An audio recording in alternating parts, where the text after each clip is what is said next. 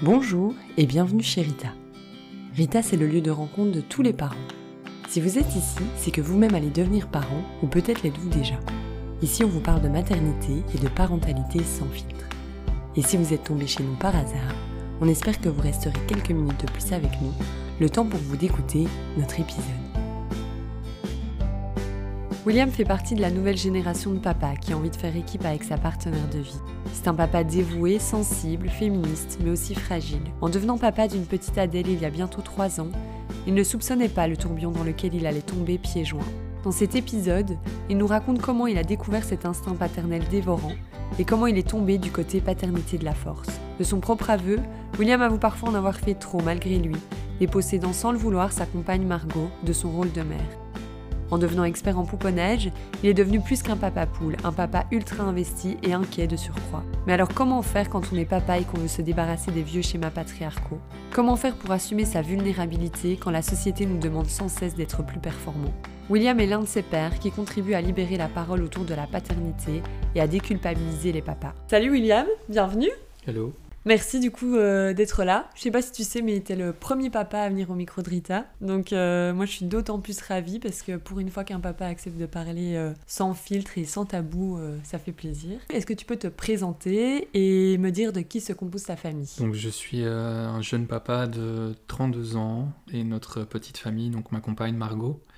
On se connaît depuis... je suis un peu nul dans les dates, mais 7-8 ans maintenant. Et on a une petite fille, Adèle, qui a 2 ans et demi. Est-ce que tu te souviens de votre rencontre ?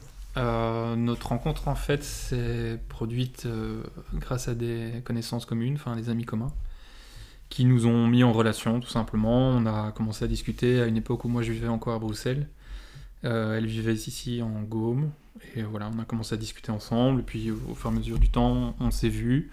Et puis au bout d'un moment, on ne s'est plus quitté. C'est quelque chose qui est assez vite devenu sérieux, dans le sens où on avait des valeurs communes et une envie en fait d'avancer ensemble qui s'est très vite sentie, où on était bien ensemble. Donc voilà. Tu fais partie quand même de ces papas de, on va dire, la nouvelle génération qui s'éloigne vraiment des schémas patriarcaux. Toi, comment t'as évolué au sein de ta famille ? C'est chouette parce que ça me permet peut-être de te rendre hommage à une grande dame. J'ai grandi dans une famille nombreuse avec ma mère au-dessus, en quelque sorte, et mon père qui était présent et qui nous accompagnait dans tous les moments de notre vie. On a grandi avec des valeurs fortes en termes de famille, en termes d'entraide, aussi parce que quand on est dans une famille nombreuse et que les parents bossent, c'est entre nous que ça se passe, quoi, entre frères et sœurs, donc faut s'aider, faut apprendre l'un de l'autre, et la manière dont un frère et une sœur vont vous apprendre des choses est complètement différente de la manière dont des parents vont vous apprendre des choses. On était très libres très tôt. J'ai pas eu de pression dans mon environnement familial pour devenir quelque chose ou quelqu'un. On nous a jamais dit fais ça ou fais ci parce que tu pourras faire ça plus tard. C'était plutôt une éducation, je vais pas dire une éducation sans lettres, c'est pas vrai, mais c'était plante-toi, c'est pas grave, on s'en fout. J'ai grandi avec 3 sœurs. Et une maman qui était femme puissante, une dame avec du caractère qui a toujours montré la voie, souvent dans les moments difficiles. Dans tous les moments difficiles qu'on a pu vivre, c'était la personne qui continue à avancer et qui vous emmène avec vous et qui vous protège en fait. C'est pour ça en fait qu'on n'a absolument pas du tout grandi avec ces codes et merci quoi, de l'homme, le chef de famille, le papa et la maman plutôt à la maison ou plutôt avec un boulot subalterne ou à la limite un mi-temps. On n'a pas du tout grandi avec ces codes-là, absolument pas. Ma mère était indépendante, donc elle faisait son 9-18 tous les jours, 6 jours sur 7, le samedi aussi, elle n'avait pas de jour off. Et pourtant, elle était là et c'est elle qui nous a inculqué la marche, où nous on a grandi dans ce schéma-là, et mes 3 sœurs sont des femmes épanouies et indépendantes, et je suis très fier d'elles, je suis très très fier de ça, et je souhaite de tout mon possible, et je ferai en sorte un maximum que ma fille puisse grandir en dehors de ce vieux schéma et de ces vieux codes. Comment est arrivé le projet bébé ? Est-ce que vous en avez parlé assez rapidement ? Non, absolument pas. En fait, on a acheté une maison, je pense en 2018. Il a fallu la rénover. Ça a pris pas mal de temps parce qu'on a tout fait nous-mêmes, surtout avec son côté de la famille, son père et son frère. Ça a pris pas mal de temps et on a finalement, au bout de 2 ans et demi de travaux, emménagé dans la maison en mai 2021.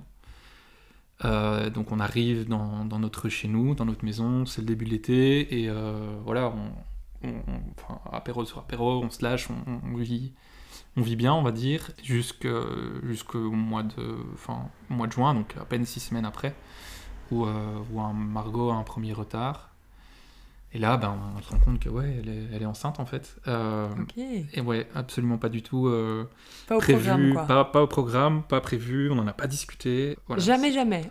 Tout au long de votre relation avant ça? Si, évidemment, on avait dans l'idée de fonder une famille, mais c'était pas encore on n'en était pas encore à se dire, ok, on fait ça à partir de tel moment, on va commencer à s'y mettre, etc. On savait qu'on allait devoir, à un moment donné, aborder ce sujet-là peut-être un peu plus, de manière plus pragmatique, on va dire. Mais c'était pas du tout prévu. Donc voilà, et on apprend qu'elle est enceinte au mois de juin 2021. Et qu'est-ce qui se passe? C'est le drame. Parce que... Non, c'est pas vrai, c'est pas le drame, mais disons qu'elle elle culpabilise, elle, énormément, parce qu'elle se rend compte que ça fait 6 semaines qu'elle est enceinte et qu'en fait, elle a pas du tout fait attention à son hygiène de vie. Mais on prend le temps de discuter tous les deux, énormément. Et ok, on accepte ce qui nous arrive avec plaisir au final, et on va de l'avant. Vous avez hésité à garder cet enfant? En fait, donc elle fait le test en début de soirée. Je pense qu'il doit être 17-18 heures.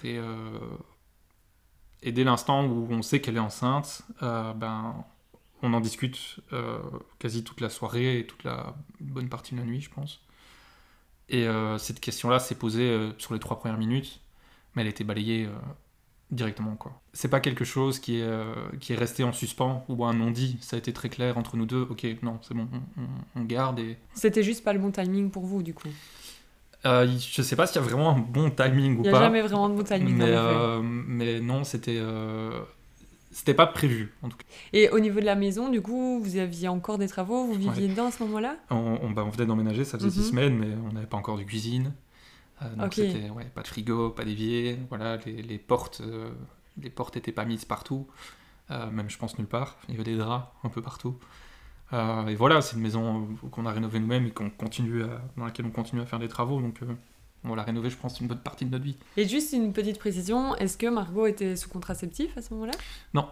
Elle ne prenait plus la pilule depuis un petit temps, mais pas du tout en vue de faire un enfant. C'est juste simplement parce que pour son corps, c'était pas quelque chose d'idéal. Je pense pas forcément que la contraception soit quelque chose ça c'est un point de vue personnel, de bénéfique, mais voilà, c'était une volonté de sa part pour sa santé. Ok, donc à la fois, vous saviez qu'il y avait potentiellement toujours un risque. Oui.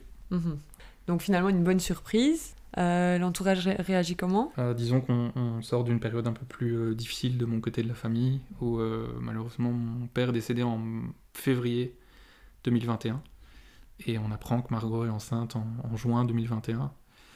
Donc on annonce ça à nos proches début de l'été 21, et oui, c'est un peu un moment de bonheur parmi la grisaille, en fait. On va appeler ça comme ça, et ça met du baume au cœur. Même si c'est pas du tout, ce ne sont pas des émotions qui étaient voulues, c'est pas quelque chose qu'on a calculé, on s'est pas dit on va faire un enfant pour combler peut-être une perte ou l'absence, mais voilà, ça vient dans une continuité d'événements et d'émotions, et ça fait plaisir, ça fait énormément de plaisir aux gens qui nous entourent. Comment vous avez vécu cette grossesse ensemble? Assez bien, enfin c'est quelque chose qui s'est fait naturellement, on a très vite pris les choses en main, que ce soit les rendez-vous pour les échos, s'organiser pour la crèche, et on a été assez lucide sur ce qu'il fallait faire, sur la manière de faire les choses. On a vraiment pris les choses par étapes, et non, ça s'est super bien passé. C'est pas quelque chose qui a été problématique. Elle a été très fatiguée au début, Margot. Les 3 premiers mois ont été compliqués pour elle à ce niveau-là. Elle dormait beaucoup, elle avait besoin de se reposer beaucoup. Mais c'est aussi, Margot, c'est quelqu'un qui a un grand sens de responsabilité, malgré peut-être sa santé qui parfois était un peu moins bonne parce qu'elle était fatiguée ou autre, ou plus sujette à la petite grippe qui passe, on va dire. Elle a continué à aller bosser, elle a insisté sur le fait qu'elle irait travailler jusqu'au bout. Et justement, on va devenir parent, ça fait peur un peu ou... Le vertige, c'est vertigineux. Qu'est-ce qui se passe dans ta tête quand tu te dis « Ouah, en fait, je vais être papa là ?» Et c'était pas prévu en plus. C'est quelque chose qui, encore à l'heure actuelle, me perturbe beaucoup. J'ai tendance à me poser beaucoup de questions. Et le fait de se dire « Ok, je vais être papa » ou « Ok, ça y est, je suis papa », je me souviens parfaitement le revenir de la maternité avec Adèle sur la banquette arrière et me dire « Merde, ça y est, je suis papa ». C'est difficile à décrire parce qu'on n'imagine pas les choses tant qu'on n'y est pas. Et une fois qu'on y est, on est submergé déjà par tout un tas d'émotions et aussi par un sens du devoir et un sens des responsabilités qui, du coup, est décuplé. Enfin, on doit gérer un autre être humain, on doit s'en occuper à 12 000%. Si on n'est pas là, ben, c'est sa santé qui peut en pâtir ou autre. Et donc, c'est... Mais tout à coup, tu te sens, ouais, tu te sens responsable et tu te dis que ce petit être dépend que de toi, en fait. ça. Parce que directement, tu t'es senti investi dans le projet, dans la grossesse, quoi, finalement. Oui. Dans les préparatifs, en tout cas, on a essayé de faire les choses tout de suite à deux, à fond, et un maximum à deux. Je voulais me sentir concerné, je voulais pouvoir l'accompagner, je voulais surtout pas être mis à l'écart, de parce que je suis le père et le papa. Parfois, par rapport aux institutions, on peut se sentir facilement mis à l'écart, que ce soit dans les rendez-vous médicaux, par rapport à certaines sages-femmes peut-être, qui ont une vision un peu plus old school, on va dire, du job, d'aborder la naissance ensemble, on a été aux échos ensemble un maximum. Quand les gens avec qui vous entrez en discussion vont uniquement s'adresser à la maman pour que ce soit les conseils, la manière d'aborder les choses, vont exclusivement s'adresser à la maman, je comprends, mais je suis pas toujours OK. On a parfois l'impression, en tant que père, de devoir dire stop, 2 secondes, je suis là aussi. Pour moi aussi, c'est peut-être égoïste de ma part de dire que je suis là, mais j'ai envie de vivre le truc, donc expliquez-moi aussi, s'il vous plaît, ce que pour moi ça va peut-être faire. Alors c'est peut-être, comme je viens de dire, égoïste ou on a envie de prendre sa place, mais c'est quelque chose, oui, qui est vécu et je pense qu'il sera encore le cas.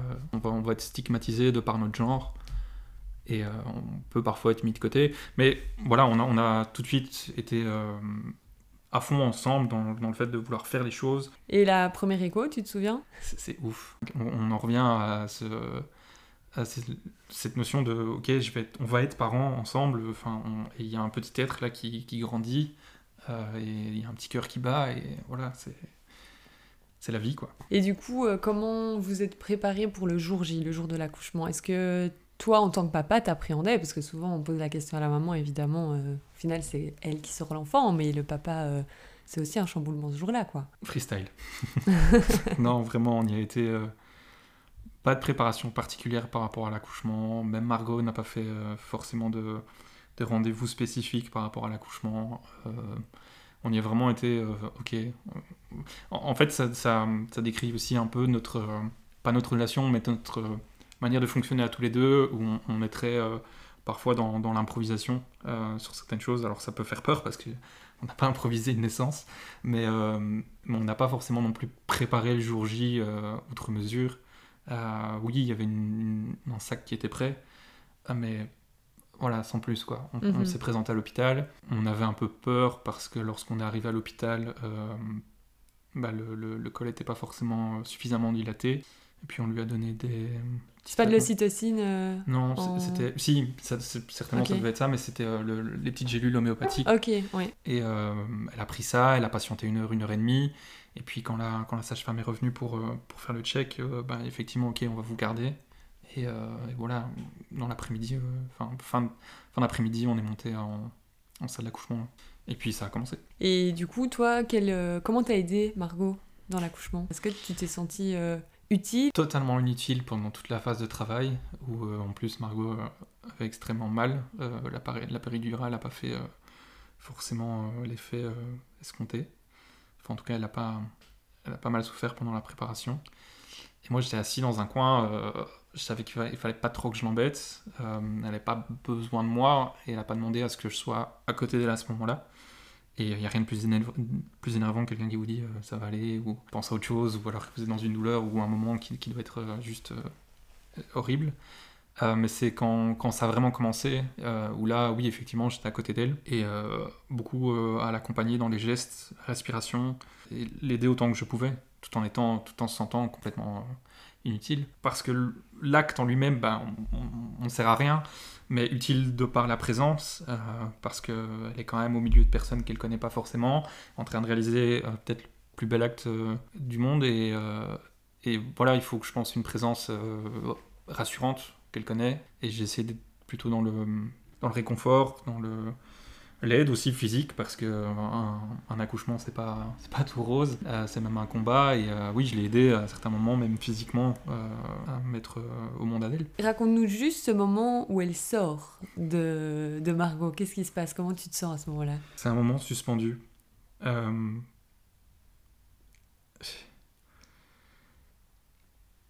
y a... Je suis désolé. Il y a... Adèle est née le 16 février 2021. Mon père est décédé le 18 février 2020. Un an avant. Et pendant toute cette soirée d'accouchement, Margot et moi étions persuadés que mon père était décédé le 17. Et on était le 16. Et pendant toute cette période d'accouchement, on se l'est dit, Adèle doit naître aujourd'hui. Elle ne peut pas naître le 17. Le travail s'intensifie aux alentours de 23h, 23h10. Et Margot regarde le gynécologue et lui dit « Elle doit naître aujourd'hui. Adèle doit naître aujourd'hui. » Elle l'a pas nommé le prénom, mais elle doit naître aujourd'hui. Et le gynéco lui dit, il regarde l'heure et dit « Ça va être compliqué, madame, mais on va s'y mettre. » Et il se passe 30-45 minutes facilement voilà, où Margot fait son travail, et finalement Adèle naît un tout petit peu avant minuit. Elle sort, on regarde l'heure. Je regarde l'heure. Et il est 23h57, je pense. Et pardon. Et ouais, moment suspendu. Elle est sur la poitrine de Margot. Elle est là, et on oublie tout ce qui vient de se passer, et il y a un petit être en plus qui vient compléter cette union et ce couple qui grandit ensemble et qui s'aide pour aller de l'avant. Et c'est juste un moment magnifique d'accueillir notre fille, et 15 minutes après on réalise qu'en fait on s'est planté de 24 heures, et que voilà, mais tant mieux. Ouais, c'était hyper important pour toi. Pour nous deux, c'était aussi c'est ça qui est fou, et je pense qu'elle je la remercierai jamais assez pour ça, mais c'est ma compagne dans les bons et dans les mauvais moments, et j'ai besoin d'elle de toute façon à tout niveau, et c'était aussi important pour elle, et ça je trouve que c'est aussi une preuve que on envisage les choses ensemble. Est-ce que tu as connecté directement avec Adèle, ou ça a mis du temps? Moi j'ai connecté directement avec Adèle. Je sais pas expliquer pourquoi. Depuis toujours, j'ai la volonté de fonder une famille. Et oui, j'ai connecté directement avec Adèle. J'ai absolument aucune idée de pourquoi. Je pense pas que ce soit une connexion instantanée avec l'enfant, ou de l'amour instantané. C'est plus que j'avais peut-être des prédispositions, moi, à m'occuper. J'ai tendance à faire attention aux gens qui sont autour de moi, en tout cas aux gens que j'aime. Parfois trop, oui, clairement trop, souvent, et ça peut être négatif aussi, et donc évidemment on accueille un enfant, Adèle est là, et donc d'office il y a cette connexion qui se fait de parce que je me sens responsable d'elle et que j'ai envie de faire en sorte qu'elle se porte bien, et donc tout de suite je projette sur elle un amour inconditionnel, mais c'est peut-être plus une volonté de l'esprit que quelque chose qui se fait inconsciemment. Il y a beaucoup de gens qui mettent du temps à connecter, parce que justement tu connais pas spécialement ton enfant et tu dois apprendre à le connaître, mais toi ça a été immédiat, donc c'était naturel finalement qu'elle soit là. Oui. Comment s'est passé le retour à la maison? Là j'avoue que c'est compliqué, on a du mal, aussi bien Margot que moi, parce qu'il n'y a pas de sommeil, la petite ne dort pas, on galère, on quitte l'environnement sécurisant, réconfortant de l'hôpital, avec tous les soins, et go, maintenant prenez votre envol et débrouillez-vous en quelque sorte, et c'est tant mieux. Mais là, c'est un apprentissage qui commence, et on en revient sur ce que tu disais avec la connexion instantanée. Là, justement, on apprend, en fait. On a tendance à croire que parce qu'on va peut-être connecter directement ou pas, et que c'est un apprentissage et on le sait, eh bien, on va d'office savoir s'occuper d'un enfant. C'est pas du tout le cas. Aussi bien pour les mamans que pour les papas. En fait, on ne fait juste que apprendre à faire les choses. Et donc, voilà, le retour à la maison, on est sur un nuage, et puis très vite, on réalise, et très vite, on galère, quoi. C'est compliqué, il faut apprendre. Adèle s'exprime beaucoup, comme tous les enfants, tous les nourrissons, et puis on essaye de répondre à ses besoins. Puis on se rend compte qu'on peut avoir tout l'amour du monde, c'est pas ça qui va combler ses besoins. Comment vous avez fonctionné, en tout cas dans les premiers temps, puisqu'on sait qu'il n'y a pas vraiment de rythme au début. On s'est organisé sans vraiment s'organiser. C'était un peu ok, on découvre, et là peut-être qu'on a manqué de pragmatisme ou d'organisation en fait, tout simplement. Et on a fait un peu comme on a pu en essayant de répondre aux besoins de la petite quand on pouvait. Mais c'était un peu chaotique. Qui fait quoi quand, c'était pas... on ne se l'est pas dit, et on a accueilli la petite ensemble, et on a galéré en fait ensemble. Et en plus, j'ai fait l'erreur que je referai plus, de recommencer à travailler assez tôt, parce que j'avais une nouvelle responsabilité dans mon boulot. Adèle est née un mardi, et le lundi suivant, je rebossais. J'ai fractionné ces 10 jours sur 3 ou 4 semaines en prenant les fins de semaine. Dans un premier temps, j'essaye de faire en sorte que Margot se repose beaucoup, autant que la petite. Et donc, je vais plus prendre, moi, le rôle de m'occuper d'Adèle, et surtout pendant la nuit. Voilà, c'est des moments qui sont plus compliqués. Moi, j'ai un sommeil qui va être... j'ai un sommeil de merde, donc au moindre bruit, je suis réveillé. Et donc, voilà, je me lève et je m'occupe d'Adèle. C'est pas du tout... c'est ni un choix, ni une action par défaut vis-à-vis de Margot. Non, c'est juste, ok, je me réveille, je m'occupe de la petite. Donc, en général, la nuit... c'est moi qui m'occupais d'Adèle. Et en même temps, Margot, elle a besoin de se reposer, parce qu'elle vient de vivre un accouchement, et l'accouchement, c'est pas un acte anodin. Je pense qu'il faut... s'il y a 3 mois de congé derrière, c'est pas pour rien. Et je pense que 3 mois, c'est même pas assez. Donc elle a besoin de se reposer, parce que son corps a vécu des changements qui sont quand même drastiques. Il y a la fatigue, il y a les hormones qui accompagnent tout ça, et qui rendent les choses pas forcément faciles. Et puis ensuite, malheureusement, parce que j'étais recommencé à bosser, la journée, j'étais pas là, donc quand je rentrais, j'avais aussi envie de remplir mon rôle et de faire ma part, parce que Margot avait passé toute la journée avec la petite, et c'est pas facile à ce moment-là. Et elle doit s'occuper de la petite toute seule toute la journée. Donc je rentrais, j'avais juste une seule envie, c'était de la soulager, et aussi de m'occuper de ma fille. Donc c'est comme ça qu'on a mis un peu un rythme au début, quand j'ai recommencé à bosser, je m'occupais de la petite la nuit, Margot la journée quand j'étais pas là, et voilà. Est-ce qu'elle a fait vite cette nuit, Adèle ? Absolument pas. Et donc, du coup, ça a duré très longtemps. La fatigue s'est accumulée, j'imagine. Ouais. Je pense qu'il lui a fallu... C'était par période, mais jusqu'à ses 18 mois, elle faisait pas de nuit complète. Et avec des périodes où elle va se réveiller peut-être une fois seulement, et des périodes où elle se réveille 2, 3, 4 fois, où le réveil a lieu à 4h30 du matin et elle veut plus dormir. Donc il faut être debout. Il faut assumer, ouais. Ouais, faut assumer, il faut être debout, et go. Donc non, c'est quelque chose qui a été très compliqué. Et on commence, à partir de ces 2 ans, on a commencé à sortir un peu la tête de l'eau avec ça. Où Adèle a commencé à faire des nuits en fait. Où elle se réveille à 8h, on dit waouh, qu'est-ce qui se passe ? Et je l'ai pas entendu cette nuit, qu'est-ce qui s'est passé ? Et là, tu trouves ça pas normal ? C'est qu'elle ça. respire encore ? C'est ça. C'est quel genre de papa ? Plutôt stressé, détendu Hyper stressé.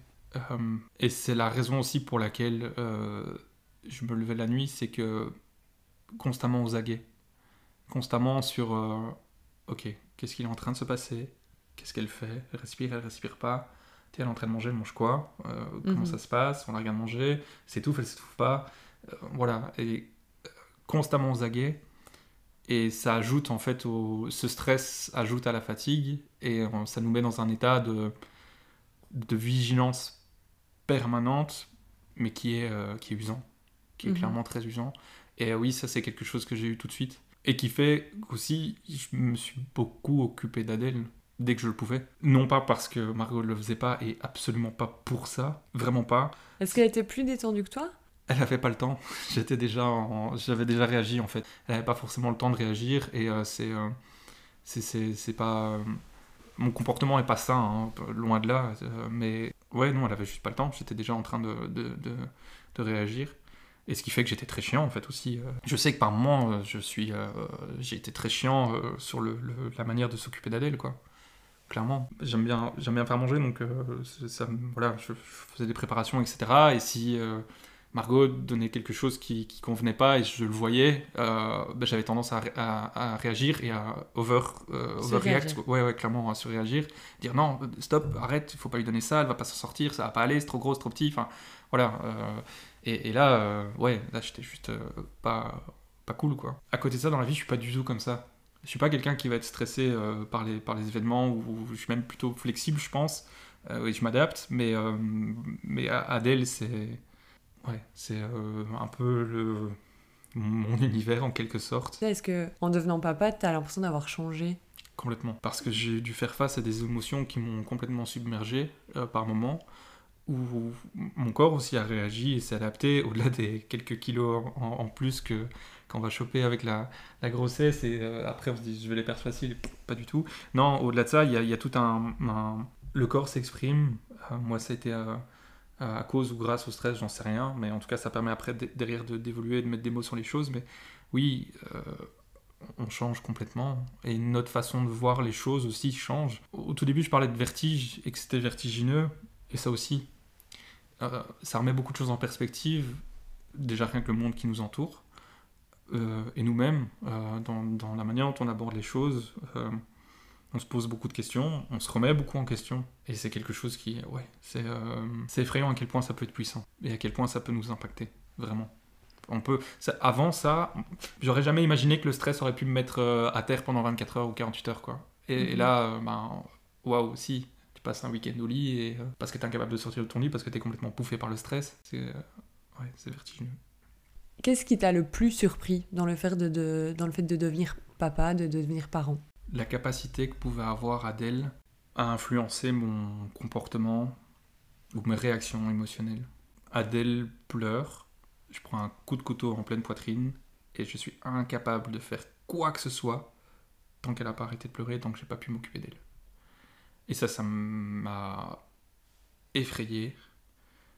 Et à l'heure actuelle, c'est encore difficile, mais c'est le pouvoir qu'avait Adèle sur moi, dans ses réactions et ce que ça engendrait chez moi comme émotion. C'était la chose la plus waouh. Comme j'ai dit au début, un peu freestyle, ok, on va gérer, tout va bien se passer, ça va être cool, elle va pleurer, on va s'en occuper, on va devoir changer son linge, on va lui faire manger, tout va bien se passer, ça va être génial, la vie est belle, la vie est rose, pas du tout, quoi. Ouais, c'est pas facile d'être parent, en fait, vraiment pas. Il y a plein de livres, il y a plein de podcasts, de choses qui vous informent, et vous prenez tout ça, vous essayez de vous nourrir de tout ça, et quand ça vous arrive, en fait, on fait essai-erreur, quoi. Et des fois, on doit faire beaucoup d'essais-erreurs avant de trouver un truc, quoi. Toi, tu t'es beaucoup renseigné, t'as beaucoup lu à ce sujet? Ouais. Quand je veux comprendre quelque chose, j'aime bien essayer d'aller en profondeur sur les choses. Et pour Adèle, oui, j'ai encore plus important, je pense, pour un enfant, pour le développement d'un enfant, où je veux pas qu'elle ait de barrières, je veux pouvoir lui donner un maximum de, pas de chance, mais qu'elle ait pas de restrictions de par notre éducation. Et donc j'ai essayé beaucoup de me nourrir de choses pour comprendre. Mais en fait, il y a tellement que au bout d'un moment, on abandonne, et aussi on se rend compte qu'il n'y a pas de bonne ou de mauvaise façon de faire. C'est un peu chacun au feeling. Du coup, peut-être qu'à un moment donné, on prend la pile de bouquins, on la fout par terre, on dit ok, stop, c'est pas grave, on recommence à zéro, on va faire autrement, quoi. Avant d'avoir cette compétence de dire tiens, ce pleur-là, c'est pas un pleur j'ai faim, c'est un pleur ce truc-là me fait chier. Mais avant de comprendre ça, t'as dû en écouter combien des pleurs? T'as quand même dû passer par toute cette phase d'expérience et d'expérimentation qui fait que tu développes un lien avec ton enfant. On en revient sur cette histoire de lien inné ou pas. Je pense pas qu'il y ait de lien inné, mais t'apprends les choses, et de par l'expérience que tu vis, tu peux dire ouais, effectivement, t'as plus confiance en toi parce que tu sais ce qu'elle fait ou ce qu'elle est en train de vivre, et donc tu réagis, tu t'adaptes en fonction de ça, quoi. T'adaptes ton comportement. C'est l'expérience, mais t'es obligé de te planter plein de fois, quoi. Et parfois, il y a des des fois tu te plantes et ça fait mal, quoi. Clairement. Et au niveau de ce lien, justement, avec Adèle, la maman, et toi, comment tu pourrais le décrire? Margot utilise un terme que j'aime beaucoup, c'est l'amour inconditionnel. C'est, euh, c'est vraiment ça, c'est peu importe, c'est juste full love. Et même quand t'es à 3h du mat, qu'elle pleure, et ça fait 1h30 que t'essayes de la remettre dans son lit, et que t'en peux plus, t'es au bout de ta vie, t'as juste envie de la lancer contre un mur, et puis tu peux pas. Finalement, tant bien que mal, t'arrives à faire les choses, t'es énervé au possible, puis elle s'endort, et c'est fini. C'est fou, hein, on est bien fait quand même. Hein. Mhm. Et ouais. Et ça, c'est l'amour inconditionnel. Est-ce qu'il y a eu des moments où tu t'es senti vraiment dépassé, dépourvu, et tu t'es dit, waouh, j'arriverai jamais à m'en sortir, en fait? Ouais, c'est arrivé un peu avant ces 2 ans. On venait de faire les fêtes de fin d'année, on avait accueilli les gens à la maison, donc c'était ça c'est du boulot supplémentaire évidemment, mais c'est rien ça, mais voilà, ça crée du mouvement, tout un contexte, une fatigue aussi, il y a le rush de fin d'année au boulot, il y a la petite qui a du mal avec ses nuits, et oui, au bout d'un moment le verre se remplit quoi, et on s'en rend pas forcément compte, et j'ai tendance à faire 1000 trucs en même temps, en termes d'activité, et je dis oui à tout, donc je prends un peu tout ce qui passe comme activité, et même si j'aime bien être à la maison, mais on a beau aller de l'avant, et avoir cette volonté d'aller de l'avant. On se parlait de ma mère tantôt qui nous a un peu inculqué cette manière de faire, de dire ok, c'est pas grave, il peut y avoir des soucis, de toute façon on avance et de toute façon on apprend. Si c'est pas le mental, c'est le corps qui dit merde. Et il y a un matin, c'est un jeudi matin, je dépose Adèle chez ma mère. C'est ma mère qui s'en occupe le jeudi. Je dépose Adèle chez ma mère, et je retourne dormir. Et j'ai dormi 2 jours. Je suis resté 2 jours au lit. Et en fait, c'est de la douleur intense, poitrine, mal à la tête, mal au dos, l'impression d'avoir des coups de couteau dans les omoplates. Et on se dit merde, qu'est-ce qui se passe quoi? Qu'est-ce qui m'arrive? Et je me souviens, je vais chez le médecin début de semaine après, et je lui dis cette phrase. Et il a rigolé, mais je pense qu'il a compris aussi tout de suite. Je lui dis docteur, je vais bien, mais mon corps me dit merde. Et il me dit oula, c'est bizarre ça comme approche. Mais j'allais bien, dans ma tête j'allais bien, tout allait bien. Et non, c'est juste le corps qui dit tu t'arrêtes maintenant. T'as été en arrêt? Non, parce que. Et ça, c'est un truc. Ça, c'est l'héritage peut-être de l'éducation, ou aussi de notre système et de notre manière de fonctionner. Faut rester fort. Et un homme, ça doit être fort. C'est bête, hein, c'est con, mais non, pas en arrêt. Le docteur me dit on s'arrête, on fait quoi? Je dis, non, faut que j'aille au boulot. Ils vont penser de quoi au boulot? Si je leur dis que je craque parce que j'ai dur à la maison et que c'est compliqué de s'occuper d'un enfant, qu'est-ce que je vais donner comme image de moi? Qu'est-ce que les gens vont penser? On se tait, prend sur soi, mais je m'en veux de réagir comme ça, de réfléchir comme ça. Ce schéma de performance et de paraître. Faut répondre au code, il faut bien faire les choses, il faut mettre des photos de vacances avec la petite, il faut être souriant, enfin voilà, tout va bien, ça va, tout va bien, ouais, tout va bien. T'as l'impression qu'on n'est pas assez transparent sur le fait de devenir parent? Oui, on doit, pour le bien-être des personnes, être plus transparent et s'autoriser plus, se permettre plus. Ce qu'il y a, c'est qu'aujourd'hui, le burn-out parental est souvent associé aux mamans. Et on l'associe aux mamans parce qu'on décrète de base que les mamans ont ce fameux instinct maternel qui fait qu'elles sont compétentes dans tous les domaines pour accueillir et pour aider un enfant, et donc on leur donne cette charge d'accueillir et d'aider un enfant, et donc d'office elles prennent tout sur leurs épaules, et au bout d'un moment ça craque. Il faut libérer une certaine parole par rapport à ça, par rapport à la santé mentale, aussi bien des mamans que des papas, mais ça, je pense que ça rejoint ce que je disais avant, il faut absolument aussi déconstruire les schémas et les codes, de dire que c'est la maman qui gère. C'est pas vrai. La maman n'est pas plus compétente que le papa pour gérer. Absolument pas. Oui, elle a mis au monde l'enfant, 100% d'accord, et merci mesdames, enfin sans vous on serait pas là quoi. Mais vous êtes pas instinctivement plus compétente que les hommes pour vous occuper d'un enfant. Le chamboulement, il est physiquement présent pour la maman, et ensuite, il est mentalement présent pour les deux, et la santé mentale est tout aussi importante que la santé physique. Et je fais juste une petite parenthèse parce que ça me semble important de le dire. Cette fameuse charge mentale que je vais peut-être plus assumer, c'est pas forcément une volonté, et c'est pas aux dépens de ma compagne. Donc je ne l'assume pas parce que je dois l'assumer, parce que sinon ça va pas. Non, non, pas du tout. C'est un comportement de ma part qui n'est pas forcément hyper sain à la base, de vouloir m'occuper à fond d'Adèle et donc de prendre les choses en main. Je suis pas en train de dire qu'elle le fait pas du tout. C'est juste moi qui peut-être l'ai trop fait.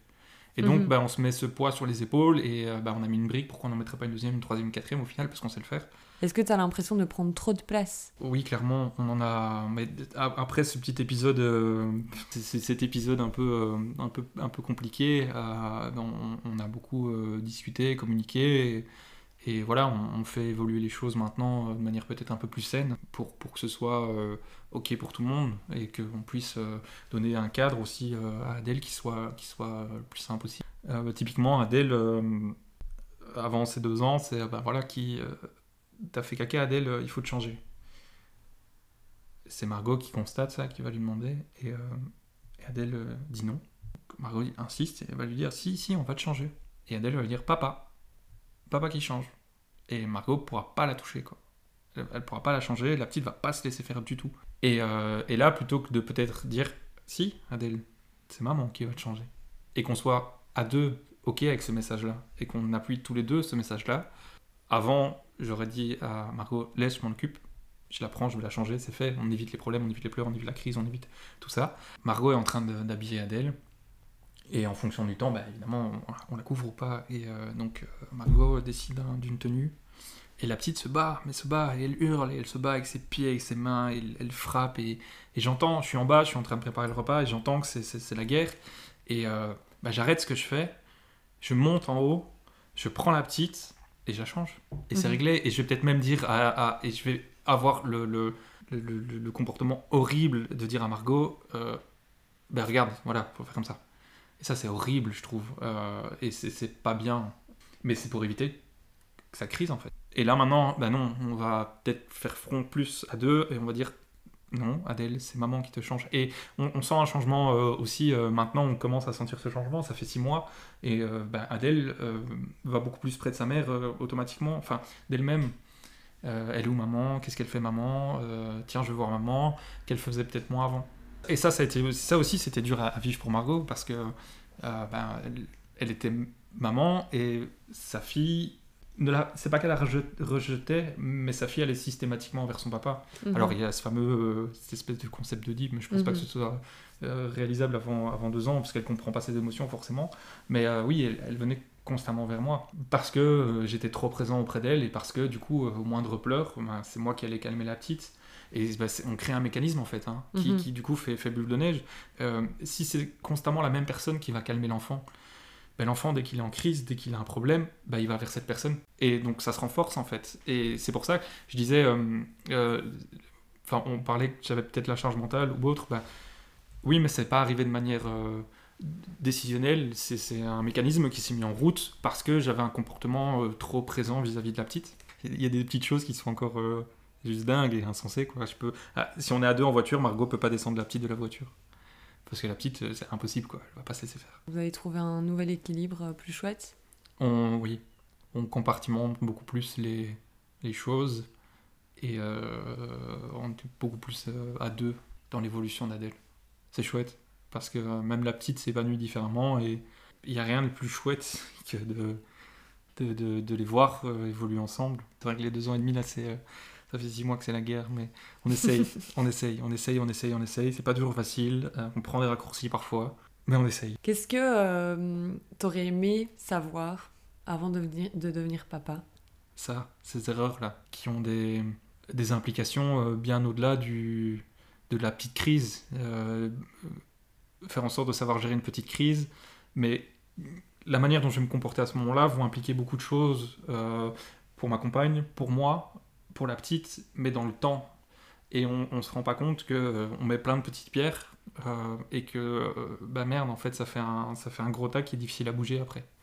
Ça, j'aurais franchement aimé accepter d'entendre ça. Parce qu'avant de le vivre, on se dit, non, ça n'arrivera pas. Qu'est-ce que toi, tu dis aux parents que tu rencontres maintenant ? Est-ce que ton message a changé, du coup, depuis que t'es papa ? C'est ok de pas être ok. Faites-vous confiance à 200%. Soyez à l'écoute beaucoup l'un de l'autre. Pas forcément des conseils extérieurs. Toute aide est bienvenue et toute aide, je pense, part d'un bon sentiment. Mais surtout, communiquer entre vous de manière 100% transparente et pas avoir peur de dire ses émotions tant qu'on les transmet à l'autre de manière constructive. Parfois, c'est mieux peut-être de dire tu m'emmerdes, tu me fais chier, j'ai pas envie. Il faut communiquer plus de manière transparente sur ses propres émotions, sur ce qu'on ressent. Éviter de succomber aux injonctions de performance ou code. Il doit faire ses nuits à partir de tel âge, il va faire sa première dent à tel âge, il va faire son premier caca dans le pot à tel âge. C'est des conneries. Il n'y a pas de normes. J'ai une autre question pour clôturer ce podcast. Tu disais que à la base, tu rêvais d'une famille nombreuse. Tu disais aussi que finalement, il n'y aura pas de deuxième. Il n'y aura pas de deuxième, on ne sait pas. Disons que famille nombreuse, moi, c'était 3 ou 4, mais ça, c'est sûr que c'est non. Deuxième, on ne sait pas, parce que il y a des raisons, pour l'instant, qui nous poussent à vouloir un deuxième enfant, mais encore une fois, ce ne sont pas des bonnes raisons. On veut un deuxième enfant pour pas qu'Adèle soit seule. Ça, c'est pas du tout des bonnes raisons. Donc, on doit encore mûrir cette décision et voir un peu comment on aborde les choses et la vie de manière générale, parce qu'au final, c'est un plan de vie qu'on construit en faisant un enfant. Je disais juste avant, il faut être aussi un peu égoïste. Il ne faut pas s'oublier soi-même dans cette volonté de faire une famille. Il y a des gens qui sont très heureux dans le fait d'avoir une famille nombreuse. Je l'aurais été, j'en suis sûr, mais je refuse de m'imposer cette charge mentale pour le reste, pour les 20 prochaines années. Je comprends maintenant toute l'implication émotionnelle, physique que peut être un enfant. Je refuse de me soumettre à ça pendant autant de temps et au final passer un tiers de ma vie à m'inquiéter et à être psychologiquement dans un état de veille permanente pour mes enfants qui sont en bas âge. On n'a qu'une vie et j'ai envie de la vivre sans m'imposer une charge trop importante. J'ai pas envie de subir en fait. J'ai envie de pouvoir vivre. On apprend de ses erreurs, donc il faut jamais dire jamais, mais on doit encore y réfléchir. Merci beaucoup d'avoir accepté de témoigner à ce podcast. Merci à toi.